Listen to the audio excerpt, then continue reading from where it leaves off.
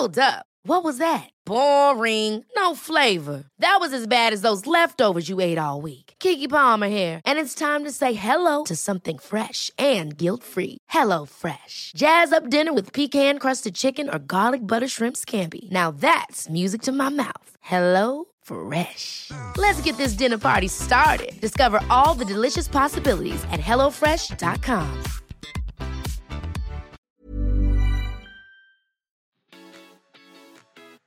This is Good Humans Podcast with me, Cooper Chapman, chatting to the world's best about the inspiring stories that got them to where they are today.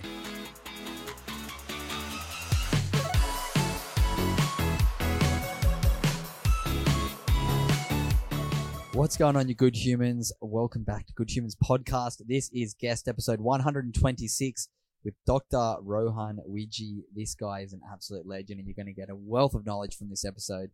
A massive thank you, as always, to our sponsors, Drink a Rapper. These guys have been supporting me and this podcast for a very long time. They are the brain drink. If you're someone who likes to take care of your brain and likes to take your health seriously, then you're going to love Drink a Rapper. If you head over to their website, drinkarapper.com, you can use the code GOODHUMAN for a big 25% off everything. But most importantly, go check out the science. Go look at the data studies that they have to show that their product actually makes your brain work better. So short-term brain performance. I really love the performance drink. I drink it instead of a coffee now. Such a good way to get a blast of energy, but with clear, focused mind. And also the drinks are all good for long-term brain health as well. So go check out the studies and go check out Drink a Rapper. Okay. Also, if you can do me a huge favor, head over to goodhumanfactory.com. Learn all about the workshop that I've been running with both corporates and high schools. It's so cool to hear the feedback from so many people and knowing that, the workshops that I'm running are having a massive impact. Also, over on the website, you can use the code GOODHUMAN. You can use code PODCAST for a big 25% off. So go check out the goodhumanfactory.com. That would be a massive help for me. Okay, today's episode, Dr. Wijey. This guy is such a legend. I was reached out to by the 32 Dental Clinic, which is over in Southport, a few months ago, asking if I wanted to come check out their clinic and get a free teeth whitening. And I was like, you know what? Absolutely. Why not? So I went and checked it out and I was blown away. One of the most beautiful dental clinics I've ever been to. Everything's really modern, upper class, and just like really beautifully laid out. But the thing that I loved about this clinic was every member of the staff was so friendly. Everybody made it feel so welcoming. Everyone was just so nice. But then as well, the equipment there just blew my mind. There's all these different things where they take photos of your airways and all different angles around your jaw and your teeth and everything to do with your mouth and your oral health. They have a piece of equipment to, state-of-the-art stuff to be able to really look into your airways, look at your jaw, look at everything. And it was something that I absolutely love getting to do. So Dr. Wijey and the crew over at the 32 have given me a little gift that I can pass on to the Good Humans listeners. So if you want to go check out the 32 clinic, you can get a 32&U comprehensive new client examination, which includes the airway screening and all of that cool stuff. Normally it's $232. They've said if anyone gives them a call and mentions Good Humans Podcast, they'll do it for $180. So it's $52 off. It's a good, solid 20% discount. But something that I really loved going and checking out this dental clinic. And I'm sure you guys will too. After listening to this episode with Dr. Wijey, you're going to absolutely love this guy and want to go check out the clinic. So after getting my little treatment with them, I said, can I come back in and have a chat to you on my podcast? Because I think oral health is something we all need to take care of. But also the way that we got into a real deep chat, myself and Dr. Wijey, about the airways and how different things affect our breathing and how, our teeth and oral health can be affected by it too. And all the machines just gave me such a good understanding of my own airways and different things that I need to adjust and change. But this chat was all about Rohan and his story. It fascinated me. He's a very smart guy that you're going to learn a lot from. If you enjoyed the episode, do me a huge favor. Hit like or subscribe. Tell a friend about it. And hopefully you can let some people know that it's going to help your teeth and help your oral health. So let's jump straight into the chat. Welcome to Good Humans Podcast, Dr. Rohan Wijey. How you going, mate? Good, Cooper. Good to see you again, mate. Man, it's great to be here in your beautiful dentist office here, the 32 in, where are we? Southport. We are in Southport. Geez, you travel that much, you don't even know where you are on the planet. It's funny. I'm always away. But, man, I came here and got my teeth whitened about 6 weeks ago now, and we had a bit of a chat. I saw all the amazing equipment you guys use. We did all this facial stuff, and we got talking about breathing, something that I'm super passionate about, and understanding why we breathe the way we do, why our face acts the way it does. And we just had a really nice chat, and I was like, man, you got to come on the podcast. And here we are. So thanks for agreeing to do this. I guess to kick it off, maybe let the listeners know who you are and what you do. Sure. Well, I'm Rohan, as we've already covered. And I think rather than being a dentist or just a dentist, I feel that we're kind of purveyors of health and confidence. And I guess we just use smiles and dentistry as like our artistic medium for that. I love that. Is that pretentious enough for you? No. That's a beautiful way to put that rather than just try and say I make people's teeth better. You actually showed a bit more why behind it, which I love. Yeah. Another question that I like to open Good Humans podcast with for all of my guests is, what are you grateful for in life right now? Gratitude, huh? Wow. How deep and philosophical do we want to get, Cooper? As deep as you want. Wow. Well, look, I would say I'm grateful for a lot of things in life. The big thing in recent times has been, I guess I'm grateful that I'm in a place right now where I've got not much left to prove to myself.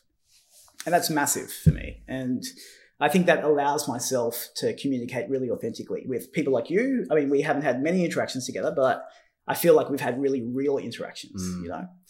I guess I'm grateful I'm in a place where there's no confection about my interactions. I love that. Yeah. That's a very deep and philosophical pretentious again. Yeah. Not pretentious at all. It's just understanding who you are. And I feel like so many of us don't know that. So many of us are so lost trying to be something or trying to live up to something for external validation, but the way that you just described, you're not trying to prove anything anymore. For sure. It's beautiful. And, you know, like growing up, I grew up in Sydney with some pretty strict ethnic parents. That's where we're going to go. Let's go there. So tell me about your upbringing. Sure. I mean, I had great upbringing. Yeah. My parents worked very hard to send me to a good private school in Sydney, which they couldn't really afford at the time. So I've got immense gratitude for that. Like, I wouldn't be here without my parents. Geez, why am I feeling emotional? I think I'm sleep deprived. You know? You're not sleep deprived. You're having somebody actually make you reflect, which is absolutely. What I love doing with this podcast. Quite a lot of times, someone who might speak to someone in your profession on a podcast might just talk about the teeth, talk about mouth health, oral health. But I want to get to know you a bit more, because I think understanding the why behind people's journey really gives people who might not be a dentist a way to relate to you. Yeah. Man. So let's rewind back to the start. Let's talk about, you said you went to a private school that maybe your parents couldn't afford. Let's talk about that high school experience for you, what that was like. Well, I mean, school for me was amazing. My closest friends are still from high school in Sydney. I talked to a friend yesterday at lunchtime. What school did you go to? It's called Trinity Grammar in Sydney. And I guess it taught me to be, I think, number one, a subversive thinker. And that's what's kind of served my personal growth and my professional growth through my life. Like, it taught me to question everything, the status quo, paradigms, dogmas. And I think being able to operate at that kind of frequency has meant that I've had the opportunity to kind of push the boundaries of my science and my art form, which has been awesome. Tell me more about that, because I feel like school, quite often the opposite can happen. It can be a place that doesn't flourish a brain to think outside the box, to challenge the status quo, and especially quite often a private school in Sydney.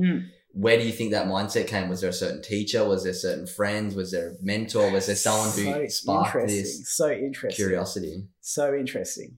So my friendship group were very high achievers in our year, and much more high achieving than me.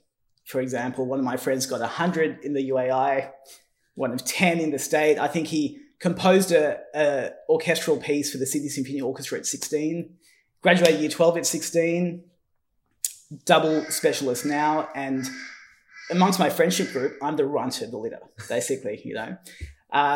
So I was mentored by my peers. There's a particular teacher, Dr. Harris, who was my ancient history teacher. And ancient history for me was actually my favorite subject. Mine was modern history. Modern, huh? I'm just fascinated by why we're living the way we are now. Sure. And it comes from history. Big time. Yeah. And we're like a product of that history, aren't Exactly. we? Yeah. That's why I love World War II. Yeah. I love modern history, like learning about the World War I, World War II and stuff. But anyway, ancient, the teacher. So basically, evaluating sources. So, you have information from primary sources, from secondary sources, and being really analytical about people's opinions, interpretations, what are facts and what are not facts. So immediately, I think, getting into ancient history, I was really analytical with information all the time, questioning. And actually, one of my big regrets, Dr. Harris, I never went back to see him after school, and actually passed away earlier this year. Oh, damn.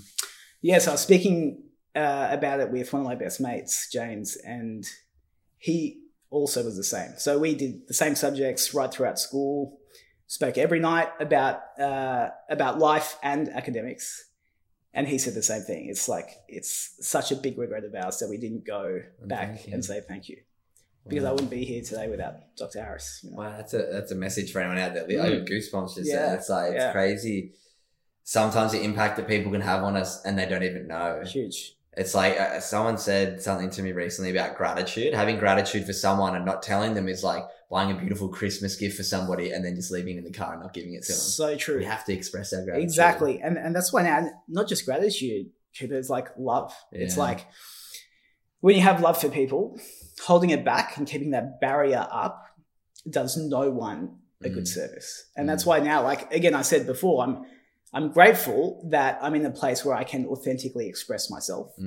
I don't have those barriers up anymore. Yeah. I mean, I can tell you, like, I fell in love with Adele yesterday. So this client comes in and he's like vibing on the happy gas and he's like, oh, I want to play Adele. And this is like a blokey guy, right? And we started pumping Adele loud in the suite. Man, so good. And now I'm going to have Adele tracks on my running playlist next to Kendrick. I love that. So the fact that I can authentically express myself now is amazing. It just kind of sets you free, doesn't it? It liberates you. The way you talk about it now makes me think that it mightn't have been that way for quite some time. Let's think back to high school, how you felt around being authentically yourself when you're around a peer group of high achievers.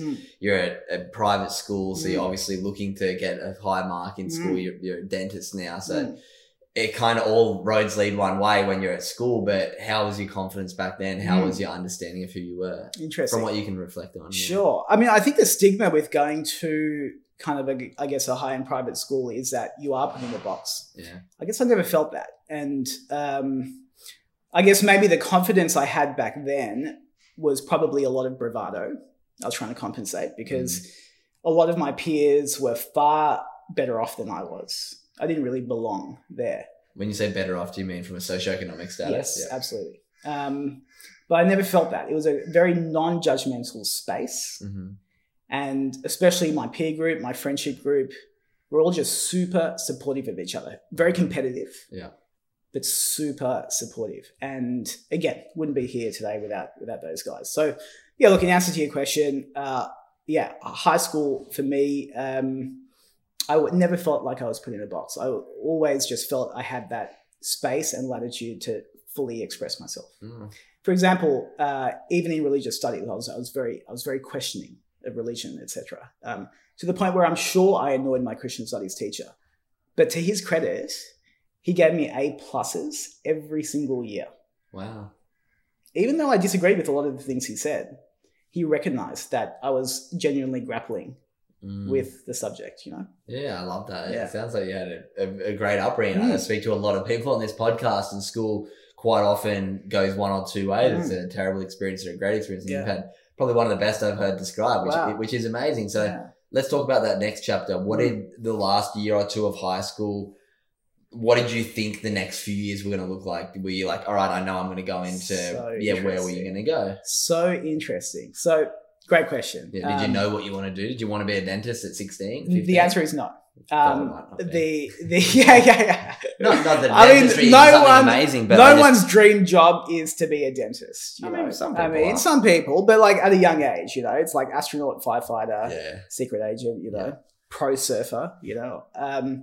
But for me, I mean, it's a dream job for me now because, again, as I said, it allows me to be a purveyor of happiness and confidence. So I knew in the last couple of years of high school, I had this real streak for establishing social positivity.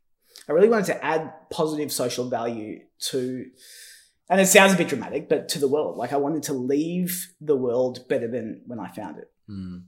So I didn't know what route that would take. I mean, I did a lot of debating at school, so I thought I'd love to be a barrister and represent people, and I also had, I was passionate about health, so I thought maybe I want to get into the medical field.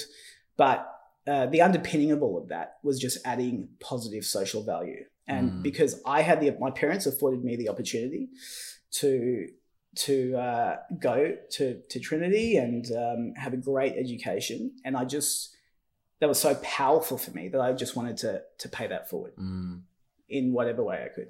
Beautiful. So what was the next step? Finishing school straight to uni? What was the chapter straight after school? Straight to uni. I mean, between school and uni, something that was really powerful for me as well was a 3-month job I had at Gloria Jean's Coffees in Strathfield in Sydney, where I was cleaning toilets for $9.15 an hour. And that was huge for me. I relished cleaning the toilets because, it was like I knew, I got into dentistry. I knew what path my career would take. I knew I was going to work hard and do well.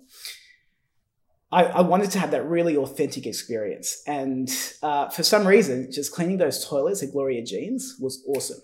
And it means like even now, like around here, I'll be the first one to kind of pull the vacuum out or pick stuff off the floor because, I mean, it just taught me teamwork and just doing stuff for your community. Wow, so you got into dentistry at university at the end of school, but then had the couple month gap before going to uni. Yeah. And you're like, I'm going to get awesome. Yeah, it was like really grounding. Yeah, nice. Yeah. I love that. Yeah.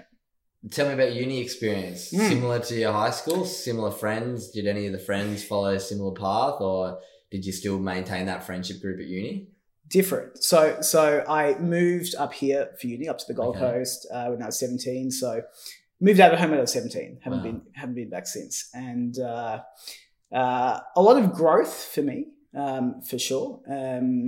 And friendship group was still strong, not as strong as school. I kind of grew up with the kids at school, like from when I was 4 or 5, but I still have really good uni friends that I speak to now. Uni was great. I went to a single sex school in Sydney, coming up to the Gold Coast. It was the first time that I had genuine interactions with real women and partying and man, it was amazing. Partying, yes, for sure. Exactly. Fake IDs, all of that. Storm. Yeah, exactly. But having that respect for me. I mean, look, I went to school, 20 years ago now, and especially a boys' school, it was pretty chauvinistic in a certain sense. And then coming into university, you just realize that feminine energy is like so profound. And women are so much smarter than men in so many different ways. So that was like beautiful to kind of experience that. But yeah, uni was a great experience, but uni was always, for me, not so much a profound emotional experience like I had in high school, I guess.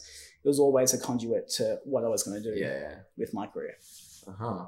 So how long was uni and then when did you make the decision dentistry is one? Sure. Yeah. Good question. So I got into medicine out of high school, got into law, and then I got a few doctors in the family and they all said, do dentistry. It's a better lifestyle. I had no idea what dentistry was. Like I'd probably seen the dentist for a clean like 10 times in my life and that's it growing up. So I just did it. I don't know. I just did it. And yeah, it was really only in third year uni that I really became passionate about what we could do with dentistry. Yeah. What was the first thing that made you go, this is kind of cool? What made you passionate in that third year? Okay. So my wife so I met my wife at uni as well. Okay. So she's in dental as well. Not anymore, but she was in dental, and she got this job at this place that was fairly small on the Gold Coast at the time. It was a company that invented a way to kind of treat the causes behind crooked teeth and poor facial development. And then, so they basically designed and manufactured these oral appliances, basically oral devices that like you mouth use. guards kind of thing?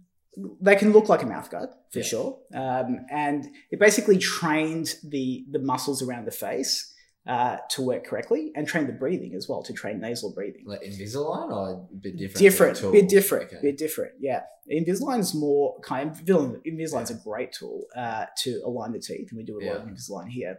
This kind of goes beyond that to treat the surrounding musculature as well, and the breathing.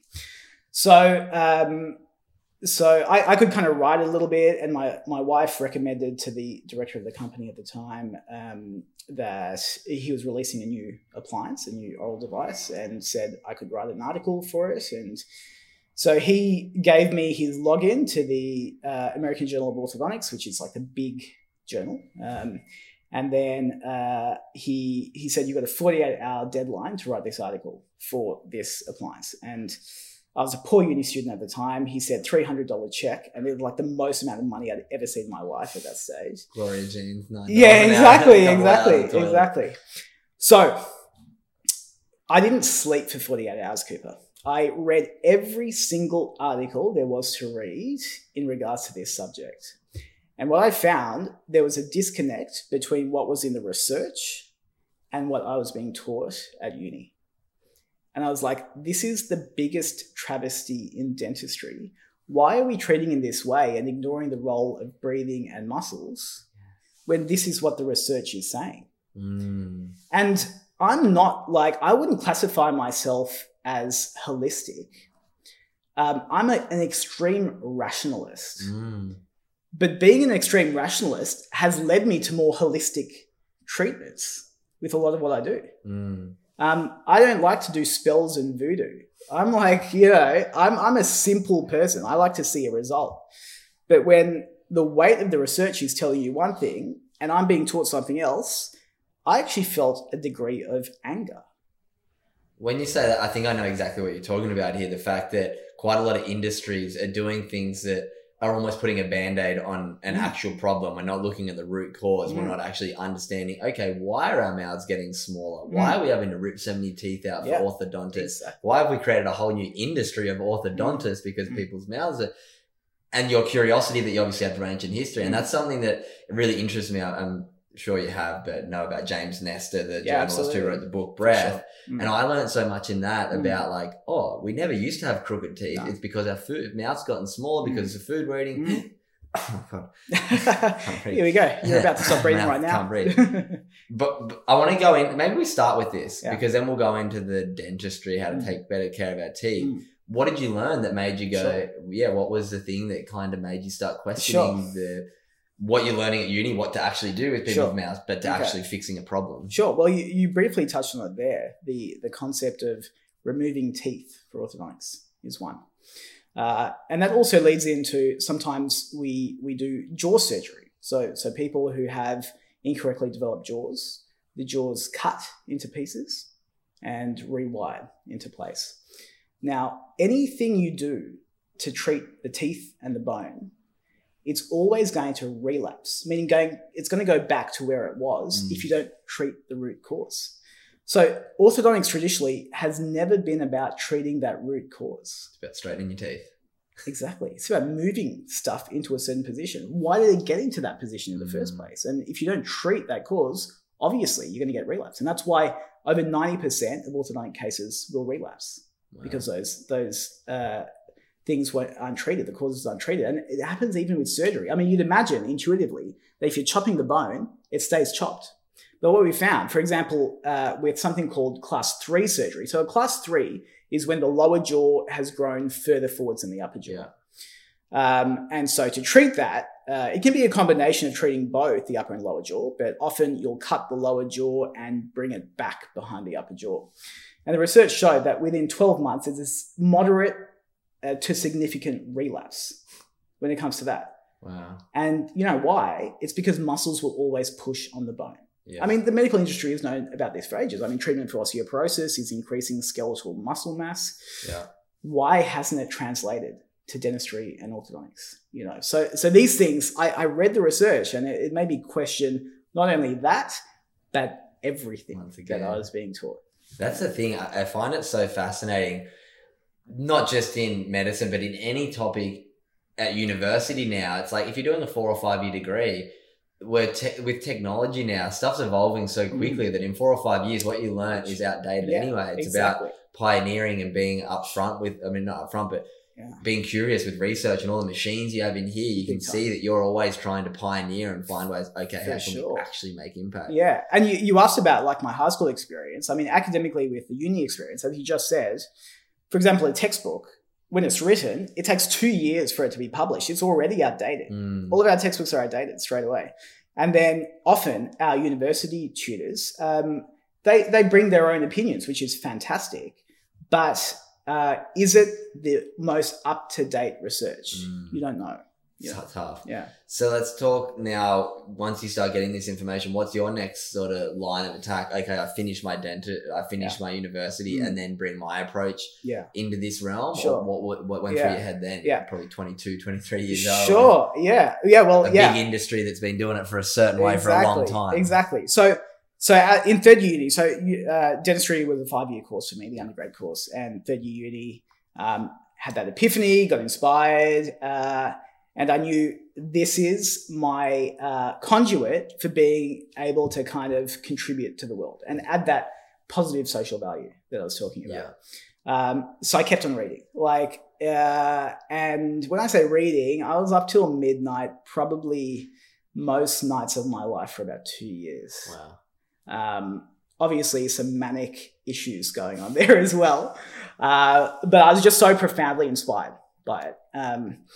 And then I started working for that company literally on my graduation day. So I was working. I got my registration prior. I didn't even want to go to my graduation because, what does it even mean? I was ready to commit to people and to making a change. Yeah. I didn't want the confection of getting a photo with my weird hat, and I did my first lecture at 22.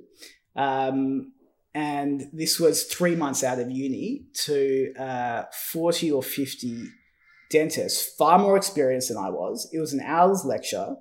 I was throwing up out of nerves probably for 2 weeks prior.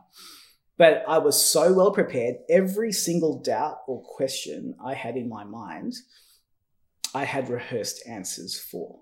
Wow. So I knew I was so well prepared. I was still throwing up on the morning of the lecture. But after I delivered that lecture, and we had doctors, dentists, a lot of people there, I knew this is my path to teach, but to also constantly keep learning as well.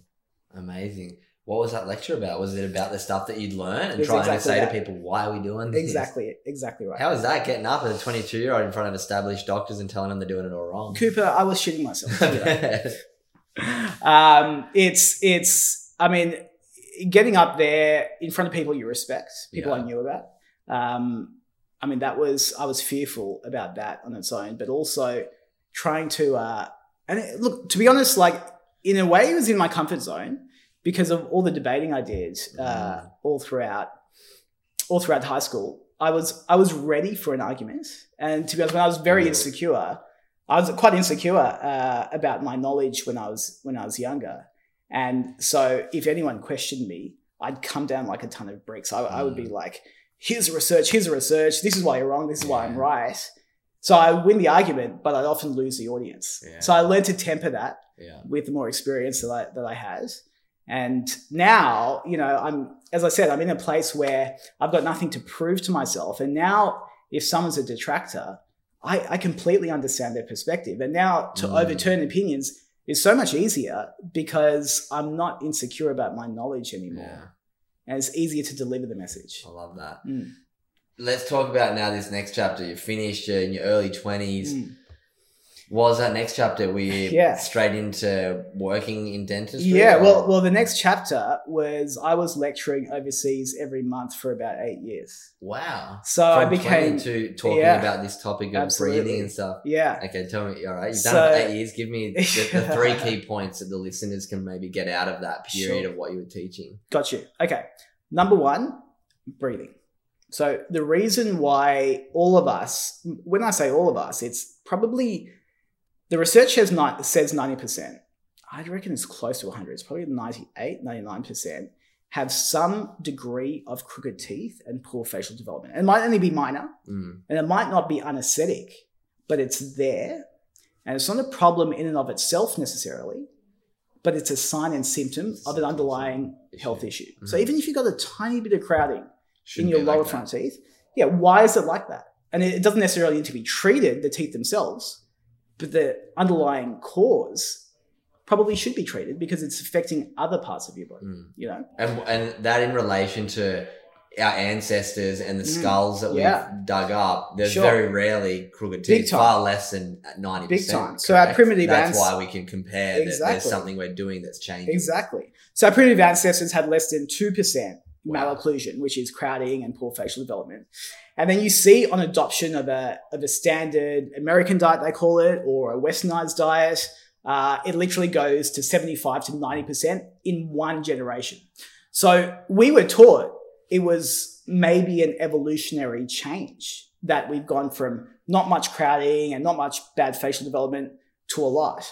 But an evolutionary change of that magnitude would take hundreds of thousands of years, if not millions of years to manifest. Whereas something going from one generation to the next, that's an environmental cause. And what is it? It's mainly diet, but there's other factors as well. Why diet? Tell me why. I think I know. Yeah, it's softer, sure. Food's softer. We're not chewing. We're Absolutely. not growing the muscles. Yep, that's right. So absolutely right. 2 factors. The most obvious one is the texture of the diet. We had our primitive ancestors had much more fibrous, harder diets. And that means those chewing muscles, as you say, are exercised a lot. And specifically, one of those chewing muscles is actually the tongue.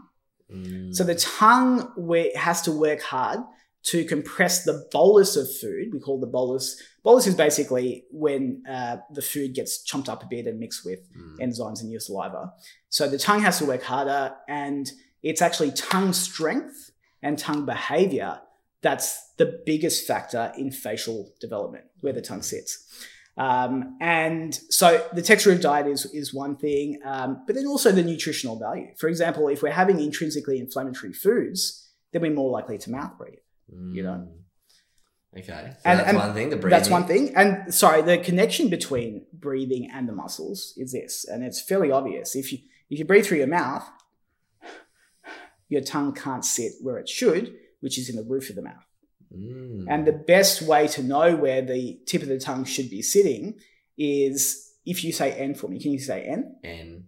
See where the tip of your tongue ends up. That's where it should be posturing at rest, and then getting the whole top of the tongue up there as well, which we call the dorsum of the tongue. So it should be posturing there, and then your lips should be together. And that should be the resting posture. Teeth slightly apart, lips together, tongue in the right spot. So that's why we always start with breathing first, because if you can't breathe through your nose properly, then you can't get the tongue in the right spot. If you can't get your tongue in the right spot and the tongue's not behaving properly, then you start to recruit your facial muscles to swallow. Now, when you swallow, your face should be completely still. You shouldn't see any hint of movement. The only muscles that should be activated are the chewing muscles. Yep. And in the neck as well, which are part of those muscles of mastication, we call it. So mastication is chewing. So these are called the masseter muscles. You've got your temporalis, pterygoids, and also muscles in the neck can be activated as well. But muscles of facial expression, for example, you shouldn't see movement underneath your lower lip when you swallow. And if you do have that not only crowds the teeth, but it holds back proper facial development. Interesting. Yeah. This stuff fascinates me so much because it's something that every one of us does every moment of every day is breathe. Yet so many of us are doing it incorrectly. So I just want to reiterate what you said, how people should be just stagnantly with their mouth. It should be mouth closed. That was another thing when I got my teeth whitened the other day. You said I've got like a line because I keep my mouth slightly open and the oxygen. For sure. I've been watching you this whole time. I'm annoying that way. No, me too. I learned something yesterday that you should look into someone's left eye to create more of a connection. So I'm doing something on YouTube. It's working, mate. It's working. So that's the first thing, breathing. So we should be breathing through our nose, tongue to the top of our mouth, and lips together, teeth slightly apart. Okay, that's together, teeth slightly correct resting posture. Now, again, I said I don't really like voodoo and anything too hippie, but that's apparently, people have told me that's like yoga principles, right? Tongue in the right spot, breathing through your nose, which is so interesting. Someone who's just drifting unconsciously. It's like, just don't judge yourself, but just slowly catch yourself each day. Now that you know this information, anyone listening right now, it's not about going, oh my God, I don't do it right. It's like, okay, from now forward, I know the correct way to do it. I'm going to try my best to do it. Exactly.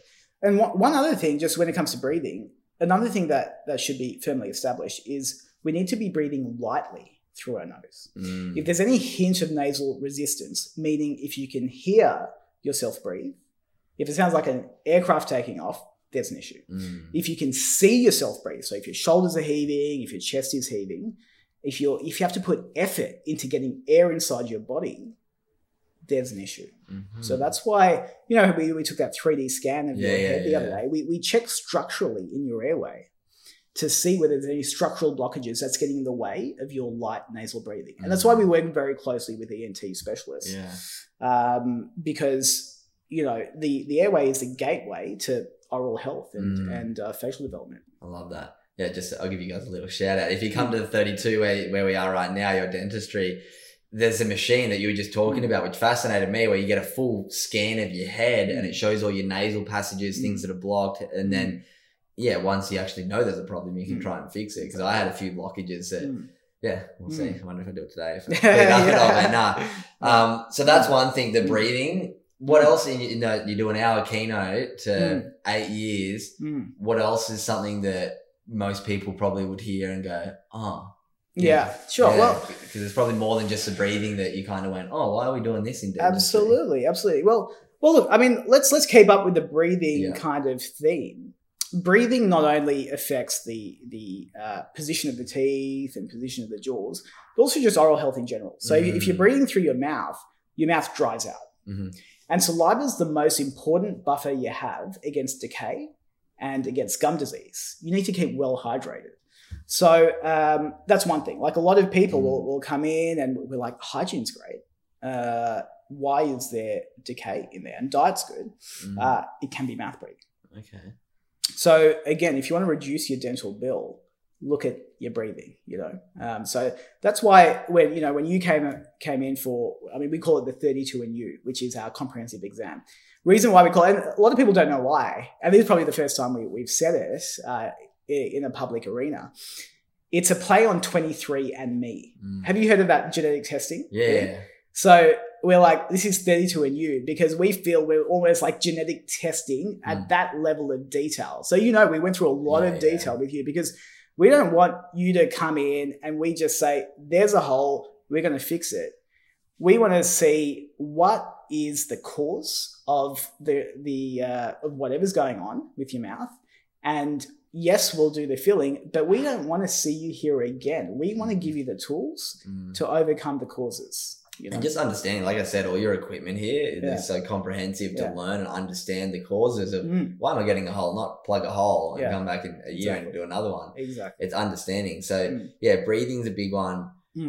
Why has let's talk about food then. Let's talk about nutrition and how it affects our teeth. What sort of food should we be avoiding when it comes to our teeth, when it comes to our oral health? What should we be eating more of? Because going very off the good old question. diet thing, Very should we good be trying question. to eat more coarse and Big chewing time. food for Big our time. So look, as you know, it's a very emotive subject, diet. Everyone has a different opinion on it. I don't feel I'm the purveyor of all knowledge when it comes to diet. I can tell you certain principles that I feel are completely true. Exactly. From a dentist point of view though, because obviously nutrition covers everything about us, but let's talk about it from a dentist point. And to put it in context, like, I lectured in nutrition quite a lot, and I've gone through various phases with diet myself. I was paleo for years. I was keto. I was vegan for 18 months. I've gone through the whole gamut of everything, right? Just trying to do your own research. Exactly. That's right. So what the principles are, number one, for tooth decay, it's sugar.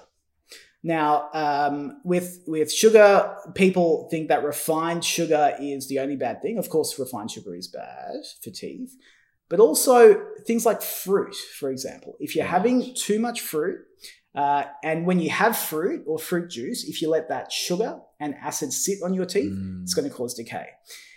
Acid is a big thing, and acidic erosion of teeth. So sometimes, like, people out there, they might have had their teeth whitened, and they're like, "Oh, the result isn't as great as I thought it would be." Often, if you have quite an acidic diet, meaning things like lemon water, fruit, apple cider vinegar, that kind of stuff, which I used to do so much myself, that can erode the enamel. The enamel becomes porous and thin, and the layer underneath the enamel is quite brown, and that can shine through. Mm-hmm. So no amount of whitening is going to whiten those types of teeth. You actually need to kind of stop acid wear and rebuild the enamel. And there are products to do that. So yeah, I think diet-wise, sugar and acid is something you've got to be really aware of. And it doesn't mean give up fruit. And this is for decay and for whitening. Yeah. What should we do then as a fight back against that, like post-eating sugar, post-eating acidic things? Well, a good thing is to kind of rinse your mouth out with water is good. Like, just chase down with water. You know, if you're at work, you can't really, maybe mix salt water up and swish it around and spit it out. But that would be ideal. Salt water is alkaline and it neutralizes acid really well. Okay. So that's ideal. Bicarb soda, the same. But don't necessarily use bicarb soda to brush your teeth with, because it can be abrasive and wear away the enamel. Mm-hmm. But certainly rinsing, it's good for acid neutralization. Okay. Yeah. I'm not into mouth rinses so much. You know, a lot of people will kind of peddle, Colgate mouth rinse, Listerine, etc. I think good, just salt water mouth rinse. And it doesn't need to be like pink Himalayan salt harvested by like a one-eyed monk. It can be straight sacks of salt, just to kind of neutralize that acid. I think it does really well. Okay. Yeah, I think that's a simple one, just to have an understanding that at least do something. If you're eating really sugary stuff, especially I'm guessing before bed. Yes. Like making sure that, you give a good brush. Well, let's talk about that. What's the importance of brushing our teeth? Obviously, it's like an obvious one. Everyone should brush their morning and white. Yeah. Why should we? What's it actually doing? Sure. What sort of recommendations around time we should be brushing? Good question. Like right when we wake up? Yeah. Should we have it after our coffee in the morning? Absolutely. Talk to me about some good brushing habits. Yeah. Okay. Great question. Number one, the reason why we brush our teeth is to get plaque off our teeth. And plaque harbors the bacteria that cause tooth decay. Okay. The way tooth decay works, which is pretty cool, I think, is when the bacteria that cause decay, when it sees sugar, or refined sugar specifically, it consumes it. So it eats the sugar, and then, Cooper, it does a poo on your tooth. No. And so that poo is quite acidic, and that's what causes decay. Uh-huh. So that's why you shouldn't feed this bacteria too much sugar. And when you do have sugar, rinse the mouth out with water, as we just discussed. Yeah. And then getting the plaque off the teeth as well is obviously quite important, because that's where the bacteria sits. Yeah. And then there's also another factor is gum disease as well. Plaque sitting underneath the gums causes gum disease. And gum disease is massive. I literally spoke to my dad yesterday, and he came from the dentist, and we have family history of gum disease. Sure. That's why I'm here today. I'm getting my gums done. So tell me about that. How common is it in people, and how do we take better care of our gums? Because I'm someone who brushes my teeth and get blood pretty often. Yeah, sure. And that's obviously not healthy. Yeah, absolutely. Well, the research shows 75% and upwards of people have gum disease, which is a crazy stat. Yeah. What's even crazier is the stage beyond just typical gum disease, which is gingivitis, is called periodontitis, which is when it starts to involve the bone that surrounds your teeth. And a lot of people are walking around with that as well. And the scary thing is that periodontal disease has been linked to a 3 times higher risk of a heart attack. Wow. Which is huge. So I think for gum health, because, blood goes through your whole body, and that's the bacteria has a conduit into your bloodstream through the gums. So that's why gum health is actually quite important for long-term systemic health as well. So, You mentioned bleeding gums, and I've got bleeding gums as well. And the best thing to treat bleeding gums is to floss.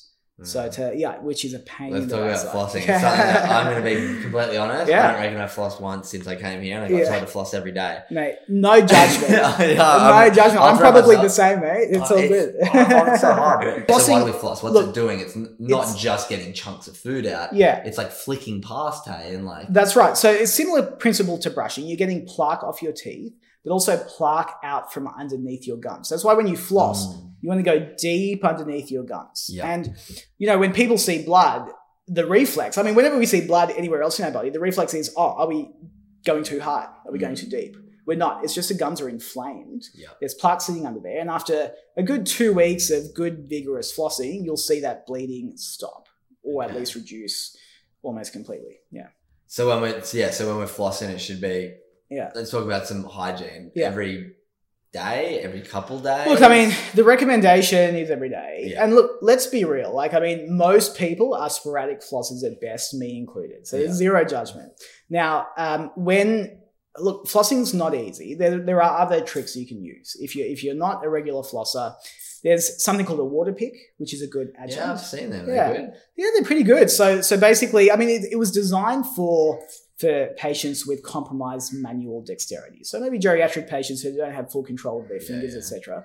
But for those of us who aren't maybe super regular flossers, it's basically like a little hose that you can use to flush. Yeah, so that's a good... I find it really hard because I got the braces on the back. Right. We were talking about this last time. The wires on the back, it just seems hard to... Just on that with the wire, these days, we prefer what's called a hygienic retainer. So if ever we do Invisalign, for example, preference is actually not to have a wire retainer, but sometimes it's a reality. People won't wear retainers otherwise. Yeah.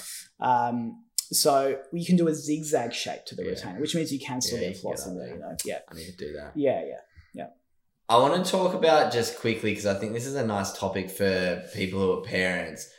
Obviously, stopping these problems before they come. What sort of habits should a parent be teaching their kid to avoid them ending up having to get braces? Because I got braces. One of my sisters got braces. And they're expensive. This is like a $5,000, $10,000, $15,000 exercise for families who can't afford it. Yeah. As something that can be maybe reversed if caught early enough. And also for people who have crooked teeth, how can we try and, without needing to go that route, make some better habits to help that? Such a good question. Stuff that we've already probably talked about today, but maybe just do an action plan. No, absolutely. So first thing to say is don't feel bad as a parent if your kid has crooked teeth. It doesn't mean you've done things wrong, because given all the knowledge I've had, to be perfectly frank, I've probably treated the most amount of early intervention orthodontic cases in the world at this stage. Wow. And even me, I've got 3 kids. My son, 7-year-old son, has horribly crooked teeth.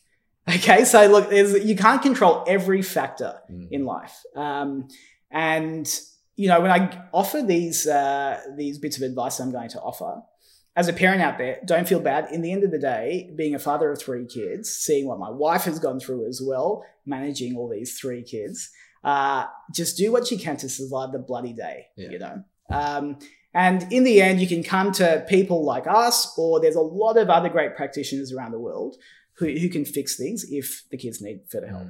But if you can, these are the things you should do. Number 1, and this is a really emotive subject, again, breastfeeding. Now, it's not a reality for every parent to be able to breastfeed. If you can, breastfeeding is fantastic for a kid's facial and jaw development. If you can't, totally fine. It can be fixed down the track. And the reason why breastfeeding is so good is because it's different to a bottle. When you suck on a bottle, not when you suck on a bottle, Cooper, when a baby sucks on a bottle, you recruit these facial expression muscles that we were talking about before to suck the milk or the liquid out of the bottle. The mechanism of action with breastfeeding is completely different. It's like a bite, huh? Sorry. There is a bite, but also beyond that, the tongue actually compresses the areola against the palate, against the upper jaw. That's how the milk is expressed. And then the jaw does it all almost. You got it. So it's teaching tongue strength, first of all, and that constant force is developing the upper jaw. So usually breastfed babies tend to have better developed jaws. So it's a different movement. It's like a sucking on a Completely bottle different. compared to a squeezing of the nipple Completely against the different. tongue. Completely different. Fascinating. But again, look, you know, Yeah, obviously there's people who can't breastfeed. They And can't. you're not trying to take away And- from that. I don't and think you're don't feel saying bad. that. It's Yeah. just a Yeah. general rule of thumb. Exactly. If you have a if you can, choice, for sure, go with the breastfeeding. Exactly. For as long as you can. As long as you get, this is I interesting. don't know these topics. So This is interesting. This is really interesting. So the WHO recommends years and years and years. Like the longer you can breastfeed, the better. I mean, an 8-year-old being breastfed, no judgment. Lunchtime at school. You know, no judgment. But look, socially, certainly in the West, you got to stop at a certain point.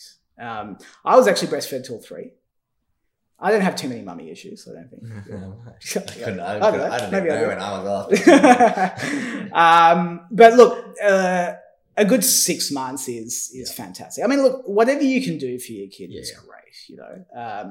But then after the breastfeeding phase, solids, you know, like, and look, you see a lot of baby food out there, which is in packets and really mushy.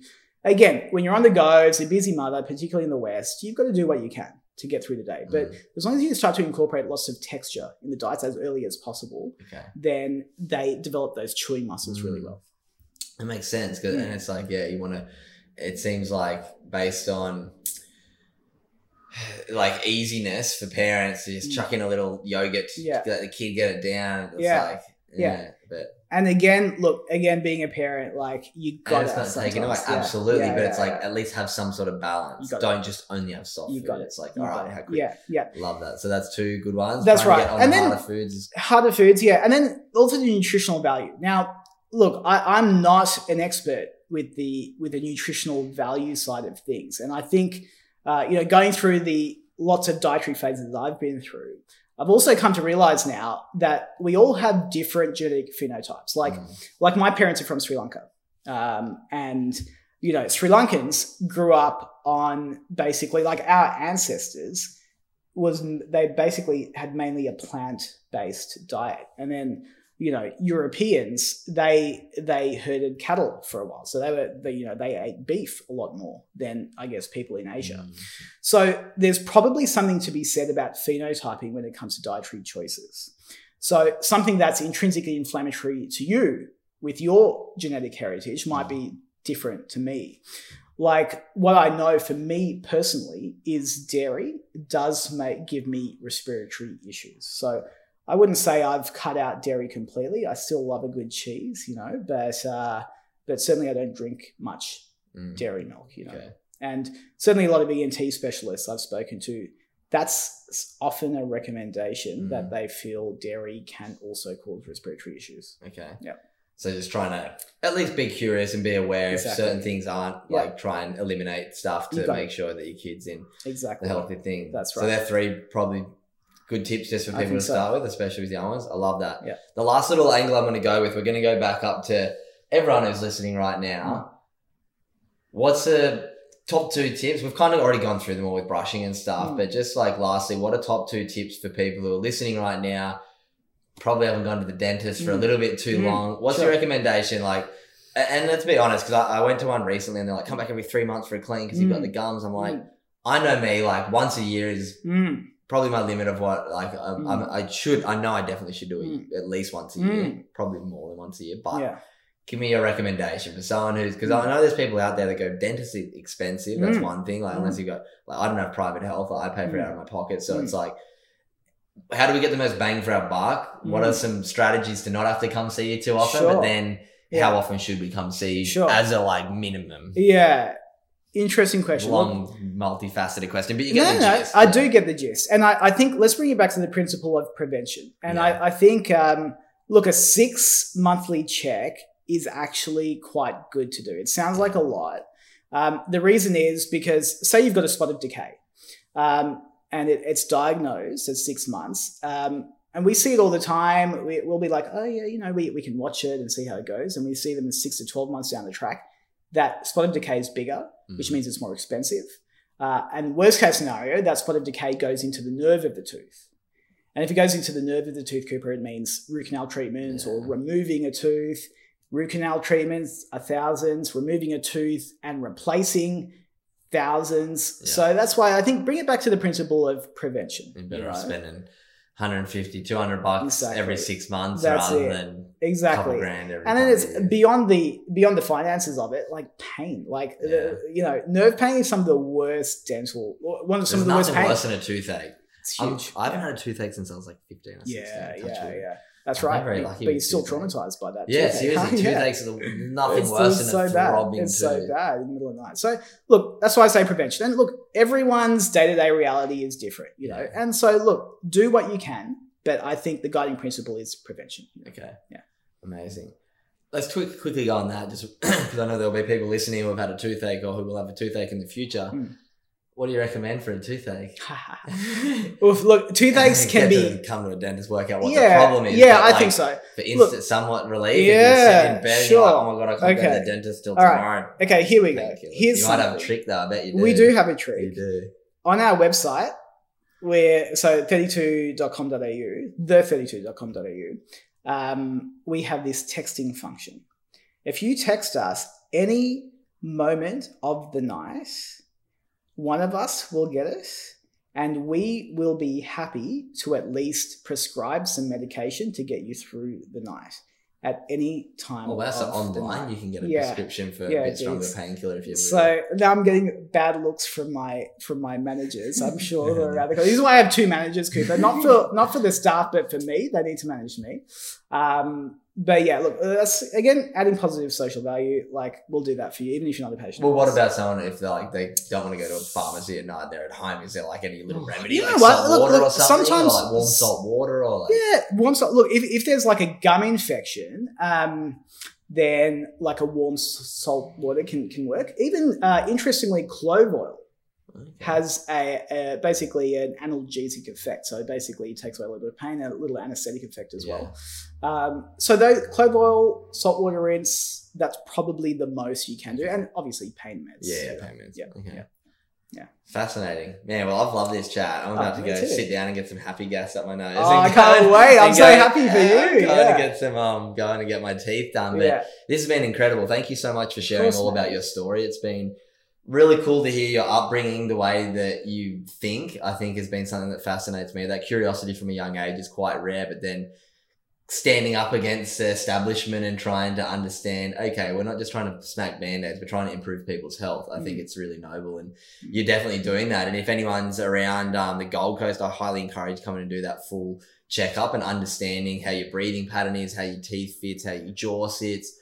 And then, come have, like, knowledge is power. You can't do much if you don't know, but coming here is a great way to do that. I do finish all of my podcasts with the exact same question, and I'm excited to hear your answer, but I'm going to ask you your last name again because I forgot. Wijey. Okay, so what does being a good human mean to Rohan Wijey? Wow, I love that question. Okay.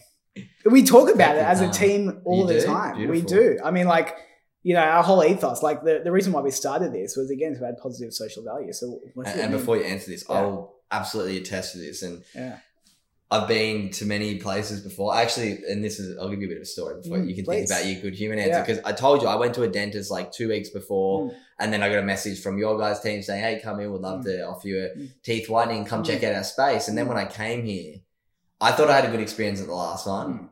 I had a really nice dentist in Sydney. He's a great young guy. Then I went to this other one and the guy gave me some cool education about flossing. I was like, yeah, cool young guy as well. I really did.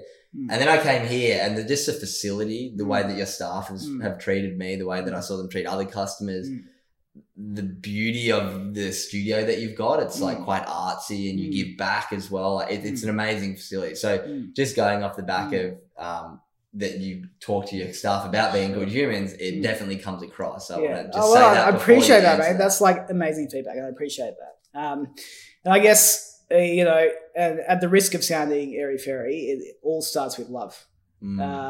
Like when the client walks in, we want them to feel loved. And we've had a couple of new staff come on recently, and they ask, wow, why are all the patients so nice here? And I think it's not as if we're tapping into a small subset of the community that's amazingly emotionally intelligent necessarily. it's that I think they feel the love from us. Like every single touch point here is geared towards us expressing authentic love for people. We are grateful for people coming in.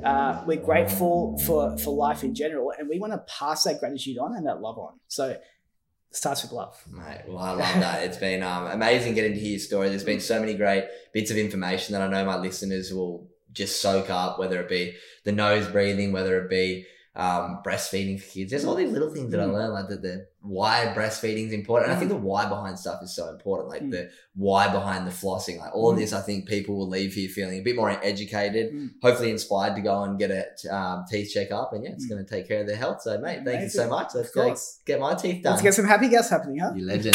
Cheers, Thanks, brother. mate. Cheers.